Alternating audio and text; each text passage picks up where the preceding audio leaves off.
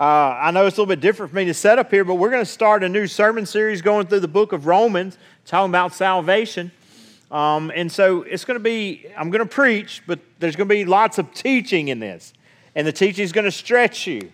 It's going to stretch me. It's going to cause you to rethink things. It might even make you mad. You ever left church mad? I hope so.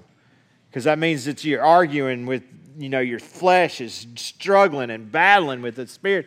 And so I'm hoping at the end of this, it's not going to be an in-depth study, but it's going to be a study through the book of Romans several weeks. And so we're going to hit some of the main points. And again, I really hope it transforms the way that we think. What we think about salvation. It changes the way that we think about who Jesus is and what He's done. I really hope that as we go through this, that it does, rub some of those rough edges off of us. And that at the end of this time, we look more like Jesus. Yeah. All right. So Romans, the book of Romans was written to a church in Rome. There you go.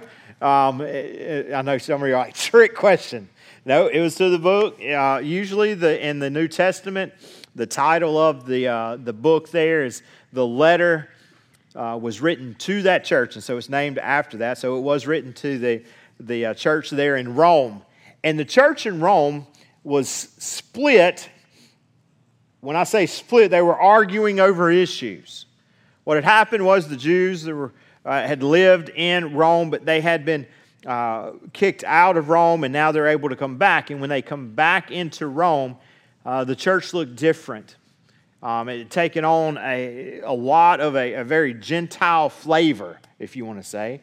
And so now they're arguing over things. They're arguing over lots of different things. Tradition or the law compared to the freedom in Christ. And so they're going to be arguing over things like what day of the week should we meet. They're going to be arguing over things like circumcision. They're going to be arguing over things of like feasts and all those things. They're going to be arguing over those things. And so Paul writes this letter to them, hoping that the gospel, the truth of the gospel, would unite them. Because unity comes through Jesus Christ, doesn't it? I mean, you may disagree with people on a lot of things, but believers, we should be able to unite around who Jesus Christ is. And so this is Paul's intention. All right, I'm going to explain who Jesus is. I'm going to explain salvation. I'm going to explain what Jesus Christ did on the cross and the resurrection. And so and this is going to unite the church under the banner of the gospel.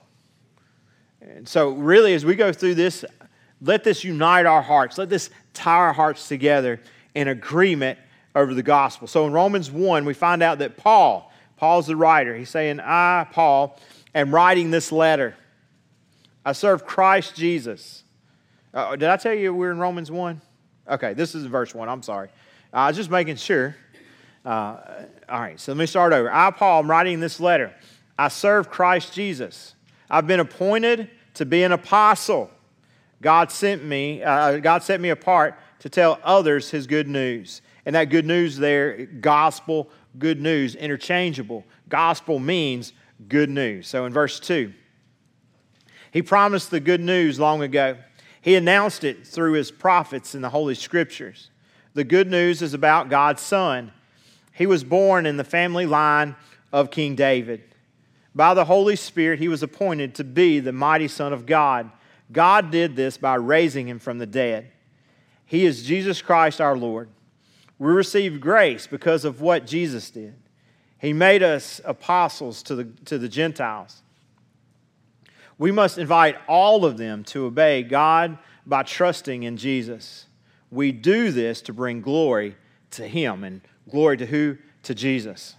So here he starts off, before we go to verse 16 in chapter 1, he's saying, look, I want you to unite around this. I want you to unite as a church. There's some things that we have in common, and the thing that we most have in common is the gospel of Jesus Christ.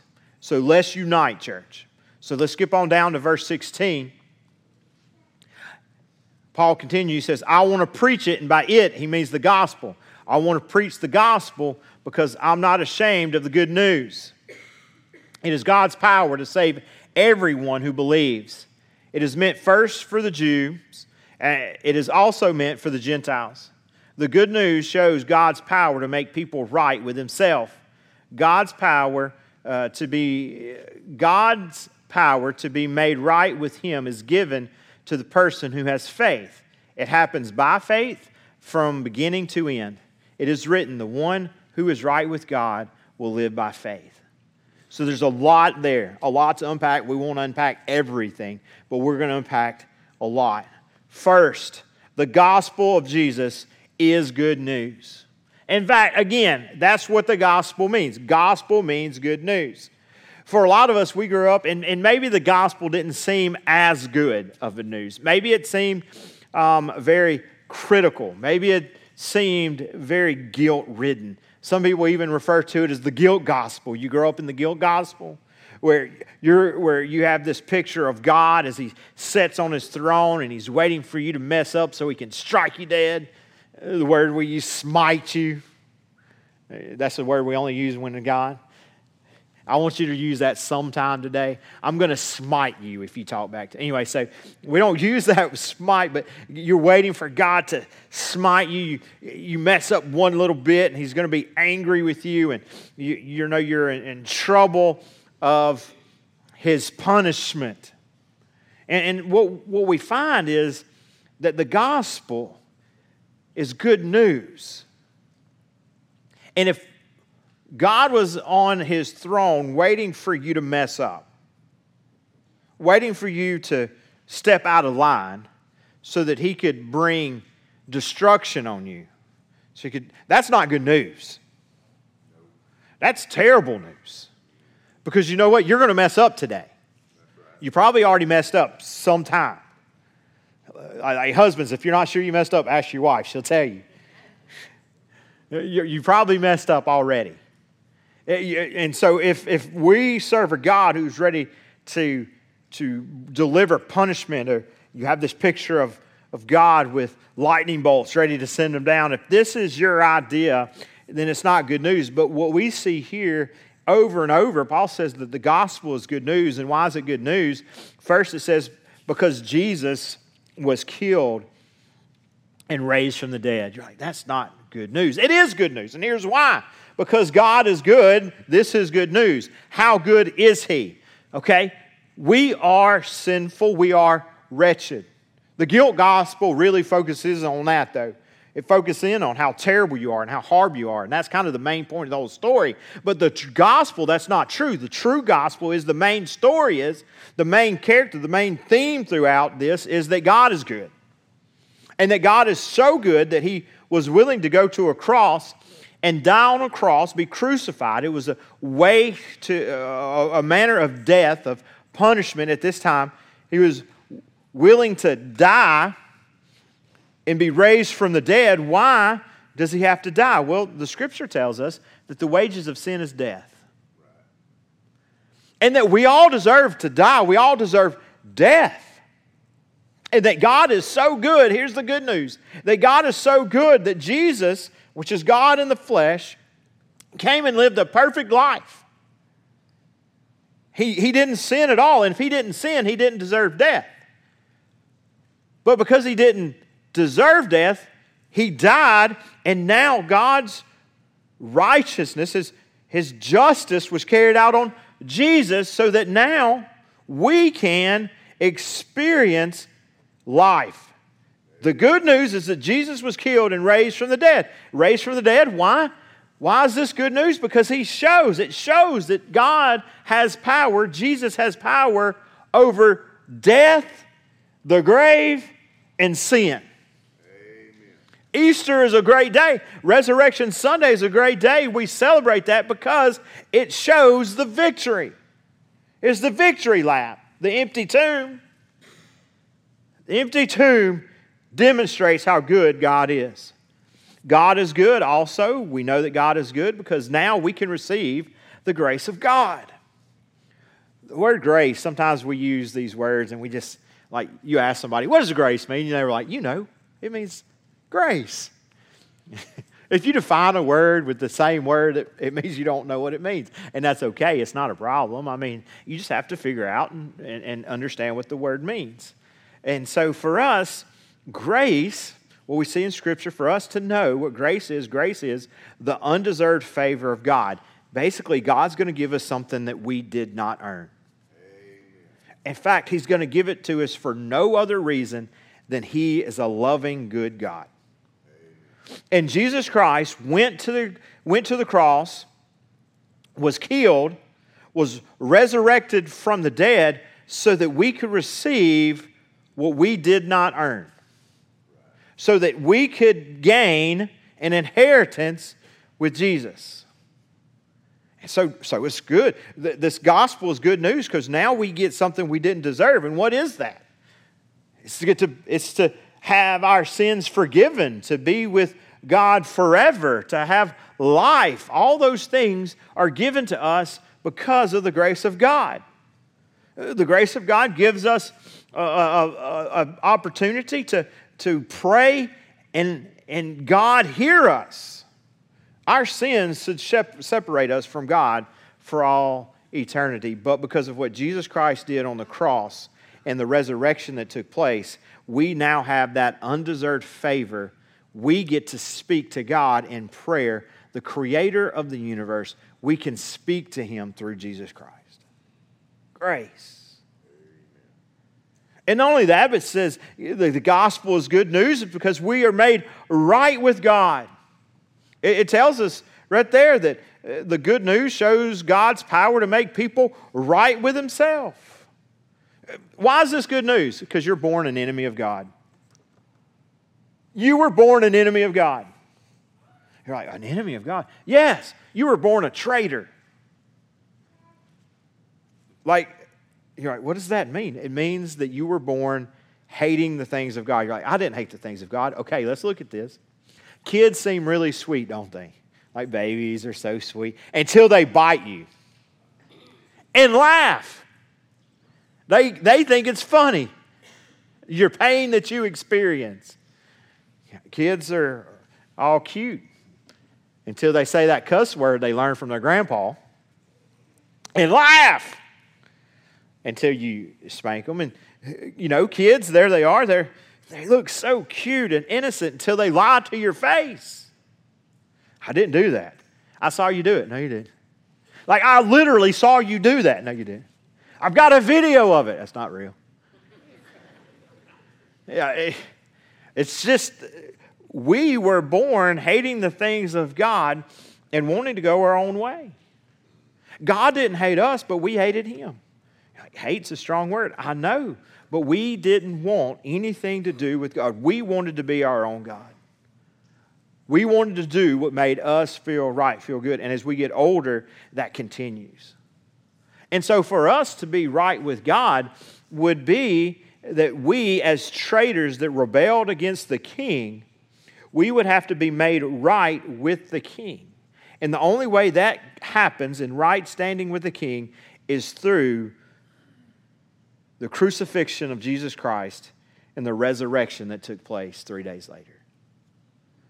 Now we can be made not enemies of God. We were born enemies of God, but now we can be called friends of God. That's what Scripture says. So we change from enemy to friend. That's why this is good news. Again, somebody that commits treason, even we know what the penalty for that is. Anybody know? Death. And so here we rebelled against the king. We should deserve, we should experience death, but because of what Jesus Christ did, He took our place. Because of our acts of treason, we should die. But Jesus says, I'll take that punishment so that you can go from someone that rebels and an enemy to the king, and now you can become a son and a friend. That's good news. That's why we call it the gospel, because that's what we should focus in on how good God is. The gospel is good because God is good. That's the central theme of the gospel. That's the part that we really look at and should stare into and be amazed at. And if you want to use the word awe, that's what we should look in awe of, how good God is. There are times that we do need to realize how sinful we are, and as hymns have written that we're wretch, and some hymns would say that we're a worm. All those things are true, but that's not the central theme of the gospel. The central theme of the gospel is that God is good. Amen. And that God is for us, and that God loves us in spite of who we are, and God is chasing after us and running after us to catch us. We're running from Him, and He's running after us. He's chasing us down. In fact, some of you today may be running from Him, and you being here today, hearing this word, is God chasing after you. That's right. You're running. And so here we are running from God as fast as we can, and we're praying. We're praying that if you are far from God, running from God, that you would understand today there's a God that loves you just the way you are.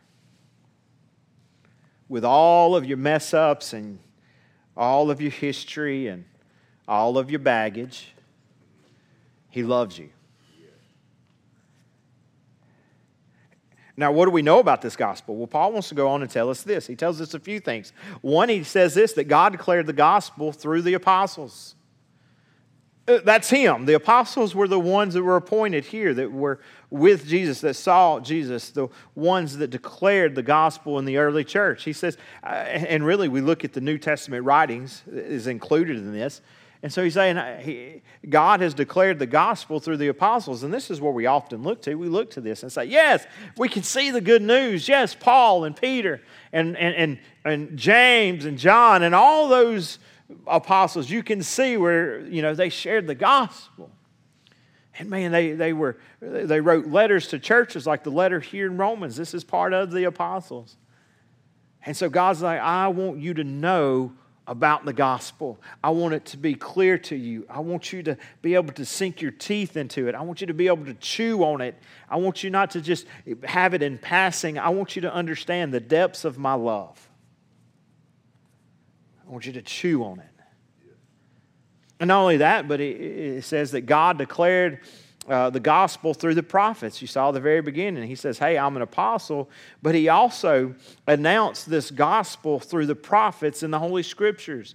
So he announced the gospel in the prophets. That's the Old Testament for us. Some of us look at the Old Testament and we think, yeah, that's what they used to follow, and we don't really have to follow that anymore. And sometimes we place a lesser importance on the Old Testament than we do the New Testament. And we're guilty of that. We're very guilty of that. But the Old Testament's rich with the gospel. It's declaring that there's a Messiah that will come, that will bring salvation.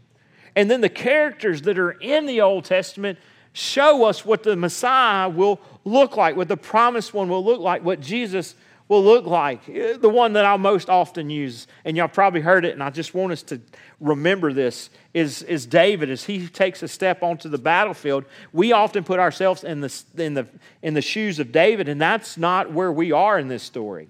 David is Jesus. Jesus is the greater David. Here we are. We're the Israelites that are hiding out, scared to death to face the giant for days at a time, knowing that the giant will kill us. And then our victor, our champion, steps out onto the battlefield and kills our giant for us.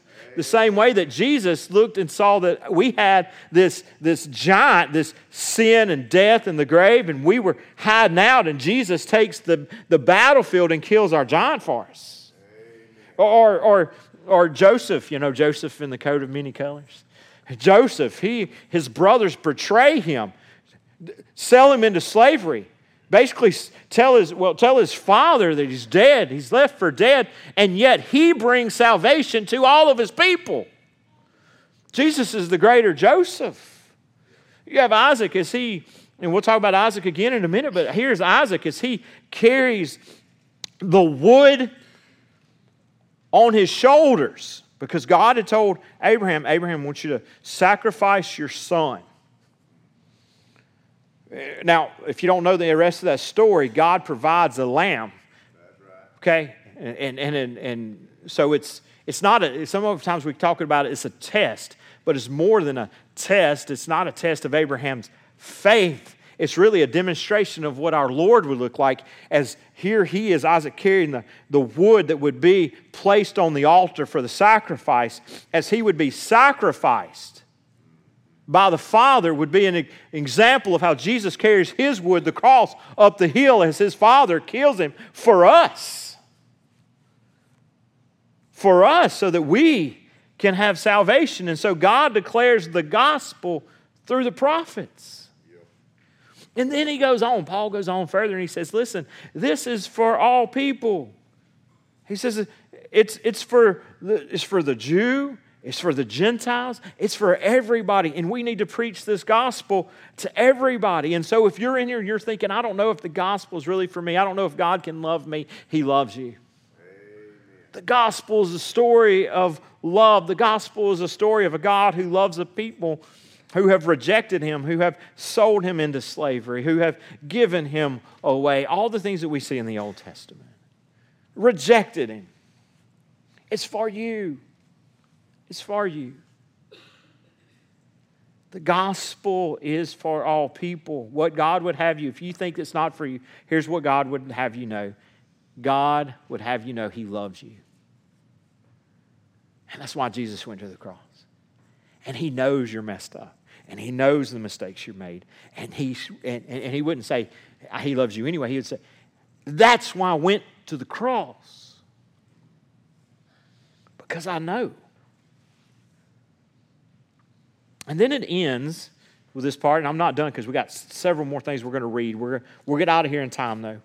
We see here at the very end, it says, hey, God's power to be made right with him is given to the person who has faith.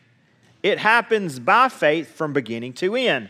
It is written, the one who is right with God will live by faith. So we see that this first part is summed up in this, that salvation comes through Jesus by faith. So through what Jesus did on the cross and by faith. What does faith mean? That's another one of those words. And lots of people, man, you could preach several days on the idea of what faith is.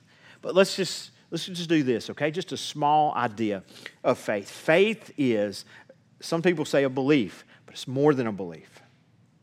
Some people say it's trust, but it's more than trust. Faith is a belief or trust that leads to action. If it doesn't lead to action, it's not faith. It has to be by faith, by a belief that leads to action, a trust that leads to action, okay? Now, there's some people that you like, and you would even say you love, but you don't trust them. Because they pick on you all the time. You don't know if they're ever serious. I mean, I can be that way sometimes. In fact, if I brought a chair up here and I said, hey, do you think that's a chair? And you'd say, yes, I think it's a chair. I believe it's a chair. You told me it's a chair, it's a chair. I'm like, okay, have a seat. And you're like, I don't know if I want to. Because you're worried if the chair's going to fall apart, if I might yank it out from under you or something like that, right? So like you believe that there's a chair, but you don't have faith in me. You believe I told you it's a chair, but you don't have faith in me. But then there's other people in your life. Like maybe it's your mom, maybe it's your daddy, maybe you had a great relationship, maybe it's an aunt, an uncle, a grandparent, maybe it's the person that you're married to. Hopefully it's the person you're married to.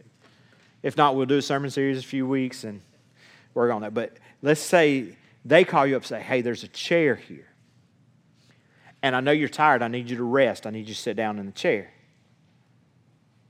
And if you have faith, you believe what they tell you that it's a chair. You believe that you need, because you know you need rest. And then you trust them to the point you take an action that you plop yourself down in that seat. That you sit down. Some of us are trying to claim that we have faith in Jesus and we keep looking at the chair, walking around it, and we never sit down and trust, like that trust that leads to action. We won't actually, because I don't know if he'll hold me up. The truth is what we know, I'll tell you, God is big enough to hold you up. Amen. He's bigger than you could ever imagine. What Scripture says, He could do immeasurably more than we can think or imagine. He can hold you up. Have a faith that leads to action. Not just a belief, not just, I know that Jesus died on the cross and was resurrected for me. Okay, you believe that. Now let that belief change the direction of your life. That's faith. That's faith. Abraham, whenever he took Isaac up to the mountain, because God said, take your son to the mountain and I want you to sacrifice him. Abraham pulled the knife above his head to plunge it into his son because he had faith in God. You're like, faith. It was a belief that led to action. Here's the belief that he had, and we find it in the New Testament. Abraham believed that God would always keep his promise, that Isaac was the child of promise, that if he were to kill his son, that God would have to raise him from the dead to keep his word. So Abraham raised the knife because he had a faith that led to action. He trusted God above all else. Now, let's go ahead and read on down to verse 18, okay? Or in verse 18. It says, God shows His anger from heaven. Now, that's a powerful statement, isn't it? That's a powerful word. God has anger and anger from heaven. Now, this is the picture some of you grew up with, okay? That God had this anger from heaven. And you see an angry God. And well, let's continue. Let's see what else it says. Because sometimes you take something out of context, you totally misunderstand it. So again, in verse 18, God shows His anger from heaven. It's against all the godless and evil things people do. You get that last one? What they do. They are so evil, they say no to the truth. The truth about God is plain to them. God has made it plain. Ever since the world was created, it has been possible to see the qualities of God that are not seen. I'm talking about His eternal power and about the fact that He is God. Those things can be seen in what He has made. So people have no excuse for what they do. Okay. Not only did God declare His gospel through the apostles, not only did He declare the gospel through the prophets, but here we also see that He declared Himself to be God. He declared the beginning of the gospel that He is God. He declared the good news through creation. That all you have to do is look around and see and know that the universe, everything that was made, everything that is made, everything that was made by God, made by Jesus. And all you have to do is look around and see how well things are put together to know that this was not put together by accident. That things are so precise that it couldn't just happen by accident. That there had to be an intelligent designer that put this all together. Not just the world, but the universe. That the universe is like so large. We use the word infinitely large, but it has an ending, okay? Somewhere it ends. But it's so big we can't understand how it ends. But also the universe, and this is for some of you science nerds, is so small that we can't comprehend it. Like what's everything made of? The lowest that we've gotten is something called string theory that says little strings of energy, pure energy. And you're like, wait, what does that mean? If you don't worry about it if you don't get it. It's just so small, we don't know. We don't have a clue. And we don't understand how it's really all held together. Look, we go outside and we look around and we see and we can look at a sunset. We can look at the people around us. We can think about the relationships that we have with one another. You can see animals as they live with their environment. You can understand that there is a God who put things together. You have to know there's God. Now, some people want to discredit this and say there was not a God, and God didn't put it together, and God didn't create it. There's a few problems with that. Again, science nerds, you're with me just for a second. One, how did the universe begin? And somebody says the Big Bang. Okay, how did that start? Well, something caused it. What? What caused it? Well, we don't know. Well, I do. You know, if that's what God chose to do, is a Big Bang. Okay, I know. Because again, I don't want to get too far in this with the philosophers, but there has to be an uncaused cause. You know, everything has a cause, except for God. God was never caused, so he caused everything else, an uncaused cause. And so somewhere along there that has to happen, and so we know creation. And then sometimes, look, we just get silly. You want to know how silly people get trying to explain that God didn't create everything? Take the whale. Y'all know the whale? Swims, blue whale, big whale, humpback whales, all those whales. You know where some people say that whales came from? That somewhere, sometime in history, there was no life and then there was life. Well, where did it come from? Nobody knows. It always starts with this. Perhaps it started this way. Or maybe it started this way. Evolutionists, they don't get it, okay? They don't know. There's no explanation about that.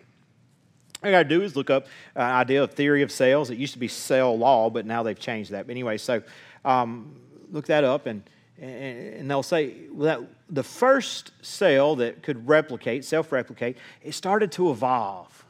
And then it became some kind of sea creature. And then that sea creature lived close to land long enough that it started to go on land. The first fish that developed lungs drowned, by the way. Anyway, it became some kind of sea creature. And it started getting that land, and finally it made it to land, and it grew legs and turned into a hippo-type creature with a tail until it decided it didn't like land a whole lot, and it started living close to water again, and the legs started shrinking up until now it has fins, and that's where whales came from. So it came from the sea to land, back to sea. Crazy, isn't it? Yeah, again, one last thing for my science people, okay? Do organisms change within species? There are changes within species. We have some mutations in here. Any redheads in here? Okay, y'all are mutants. That's a mutation. We got blue-eyed people in here. Any blue-eyed folks? Mutants. Y'all got a mutation. There are changes within species, but we do not see anywhere with one type of thing becomes another. Amen.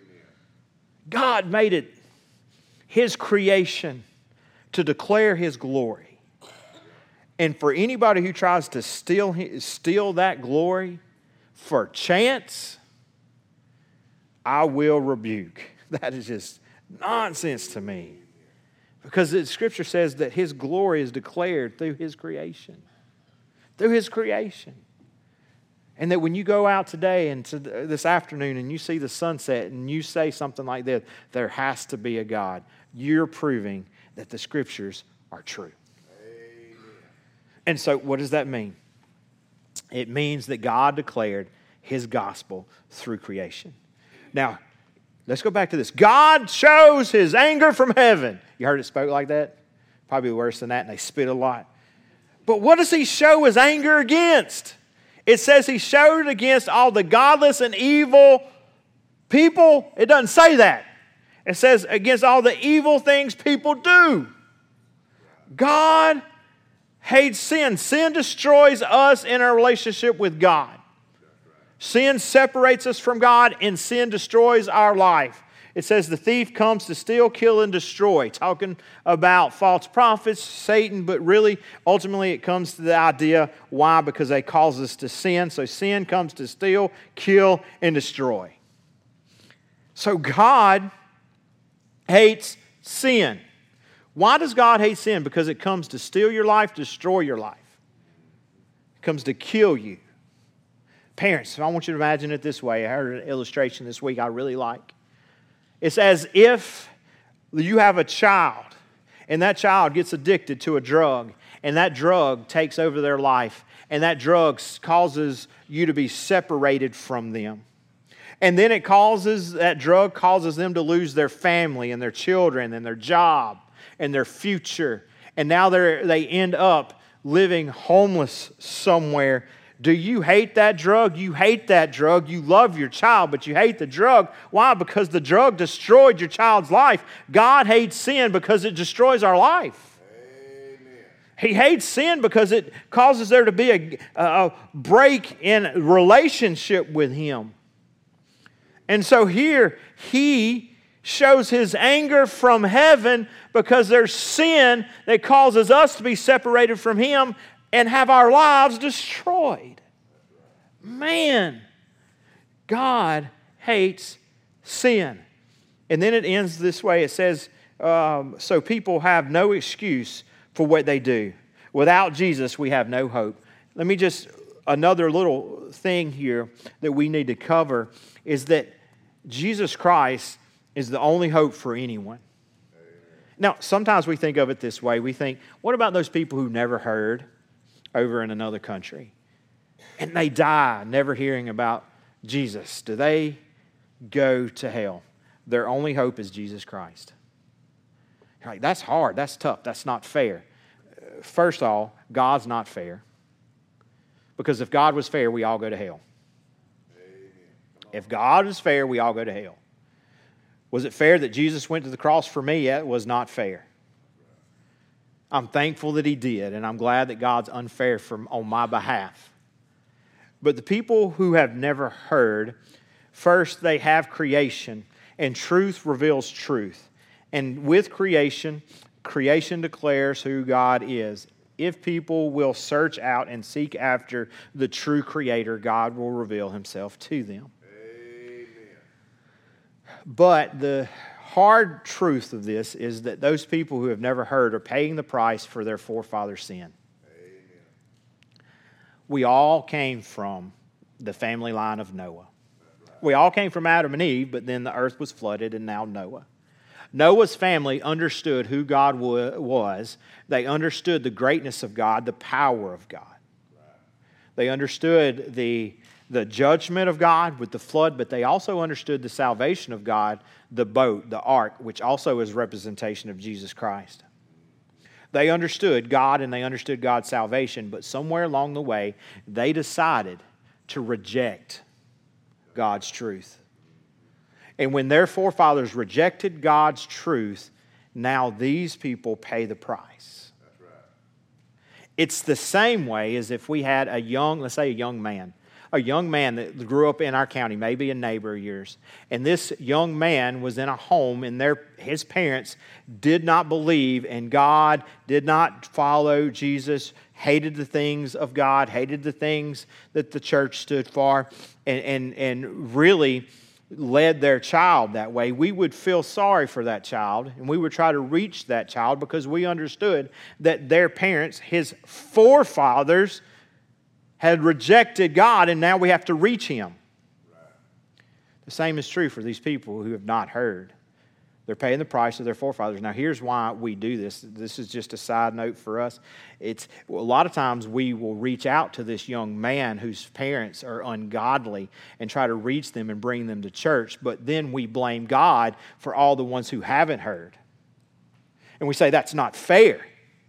And what we're really doing is saying, I'm willing to invest a little bit of time and a little bit of money to reach this one, but I'm not going to get off my butt or my checkbook to reach these. Amen. And so, God, I'm going to blame you for what I'm not doing. Amen. Preach it. And so we end this, because I'm smart. That should be an amen right there. Let's try it again. I'm smart. Amen. There you go. But I'm not as smart as God. That should have been a bigger amen. I'm not as smart as God. Amen. Now watch, I got a plan. And if I got this plan, God's smarter than me, so He would know. If it were true, everybody who had never heard goes to heaven. Not responsible, innocent of the gospel, right? If this was true, here's the plan. Send Jesus secretly. Let Him die. You can even let Him die publicly, but let Him be killed. Let Him be resurrected, but secretly, so that nobody knows who He was, what He did, or the resurrection, or anything about the gospel. Now, everybody who dies goes to heaven. If it were true that anybody who never heard goes to heaven. Now, if I'm not smart, God's way smarter than me. But if it's true that the only way that we can find forgiveness is through Jesus Christ and the blood that He shed on the cross, then we better get busy. And stop thinking about and worrying about what about those people who have never heard. We need to think about those people who have never heard. We need to hurry up and get the gospel to them. Amen. We better hurry up. So now it makes it really real. Like, do we buy that fourth car, that really nice, just or do we send some money over so that some missionaries can reach these unreached people group with the gospel? So now we finish up and we'll be done. In 21 it says, they knew God, but they did not honor him as God. They didn't thank him. Their thinking became worthless. Their foolish hearts became dark. They claimed to be wise, but they made fools of themselves. They would rather have statues of gods than the glorious God who lives forever. Their statues of gods are made to look like people, birds, animals, and reptiles. Just basically, it looked like creation. In verse 24, so God let them go. It's a sad one right there. So God let them go. He allowed them to do what their sinful hearts wanted to do. He let them commit sexual sins. They made one another's bodies impure by what they did. They chose a lie instead of the truth about God. They worshiped and served created things. They didn't worship the Creator, but He is praised forever. Amen. God allows us to have what we want. In this scripture, it says they exchanged the truth for a lie. And in 24, it says, so God let them go. He allowed them to do what their sinful hearts wanted to do. God's not going to force himself on us. He lets us choose. Like he's chasing after us. He's pursuing us. But he lets us choose. And if the same way that truth reveals truth, sin leads to sin. To the place where these people, sin caused them to love a lie. It says in 25, they chose a lie instead of the truth about God. That they worshiped and served created things. That they would rather have this lie. And so as sin leads to sin, the lie gets to be bigger, and they devote themselves to this lie. The same way, if we fall in love with God, we devote ourselves to God. People who fall in love with this lie, fall in love with sin, devote themselves to the lie, or devote themselves to sin. And the sin starts small and grows bigger. The same way our relationship should continue to grow with Christ, this relationship with sin continues to grow. And as it grows, it gets bigger and bigger, a bigger part of their life, a stronger influence in their life, until eventually they are in the full bondage of sin. Now, you ask, why would God do this? Why would a loving God do this? Why would God let them go? It sounds like he's given up. Like, I'm done. I'm finished with them. They had their chance. That's what we do. That's not why God does this. In fact, you see this later in other places. It says, hey, let them be turned over for the destruction of the flesh, but so that their soul can be saved. God turns them over to their sinful hearts, their sinful ways, their desires, to the place where if they finally hit rock bottom and they have nowhere else to go, like we see with the prodigal son as he eats, or as he wants to eat out of the pig pen, he hits rock bottom. Nowhere else to go. Has used up the inheritance. As we saw a few weeks ago with Gomer, as Gomer has used up the rights of a marriage, and now here she is on the slave blocks being sold. That in those moments, at that moment where they're in the pig pen, maybe they will turn and say, I could at least go home to my father's house. Amen. Or as Gomer, as she's on the slave block, as we would be, our husband, our Savior shows up and says, I will buy her back. Yeah. And so even this, in 24, is an act of love. To let them go, to hit rock bottom. But here's what we finally see. The truth will set you free. The truth of the gospel is that, yes, we are all sinful and we're all wicked. That we all have a destiny that's hell. But Jesus Christ came and paid a price for us that we couldn't pay for ourselves. He died on the cross for us, and He was resurrected from the dead to show that He had power over sin, over the grave, over death. And that if we will place faith, the faith is a trust, a belief in Him that changes the direction of our life, changes us and causes us to act, that we can have a future. It also is true for us that for the gospel, that Jesus is the center of the story. Like He's the main point. Like my sinfulness, my wicked acts, that's not the center point of the story. Like that's not what we focus on. That's not the climax of the story. The best part of my life is Jesus.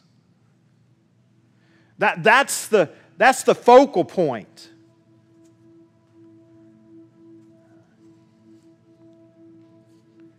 Now there's some of you, and I just want to make sure that we cover, there's some of you may be at that place where you're taking a step away. Like you're starting to believe the lie of the enemy. And it could be for a lot of different things. You know, it could very well be that the pleasures of this world look so much bigger than your God right now. And like you're taking a step chasing after the pleasures of this world away from our God that's chasing and pursuing you. Or maybe you're somebody that's young in here and you're starting to date, or you've been dating somebody that's not a believer, and you're like, man, I know God doesn't want me to date this person, and I know that this person's bad for me and they lead me away from the Lord, but I can fix them. God's the one who fixes. Amen. You can't fix them. That's right. Probably what's going to happen is they're going to break you. But the good news is God can put you back together and fix you. But God, you're taking a step away thinking, I'm gonna go after this broken person. And God says, come after me, the one who fixes the broken. Maybe it's financial. And you're taking your, like it seems so big, and like I want to be rich, and I want to have all this money, and I want to, man, my bank account's looking so good. And God's like, I need you not to trust your bank account, but I need you to trust me. I need you to trust me. I don't know what it is that maybe is drawing you and leading you, but God's like, I'm better. I'm better. Bigger and brighter. But for the ones that are of us who are believers, who are saved, here's what I want us to see. Salvation is made possible for us because our God is good. Like our God is good. That our God loves us. In spite of who we are, in spite of what we've done, our God loves us. He's for us. He's rooting for us. He wants us to do well. He wants us to be successful spiritually. He wants our marriages to work. He wants our kids to grow up godly. He's rooting for us.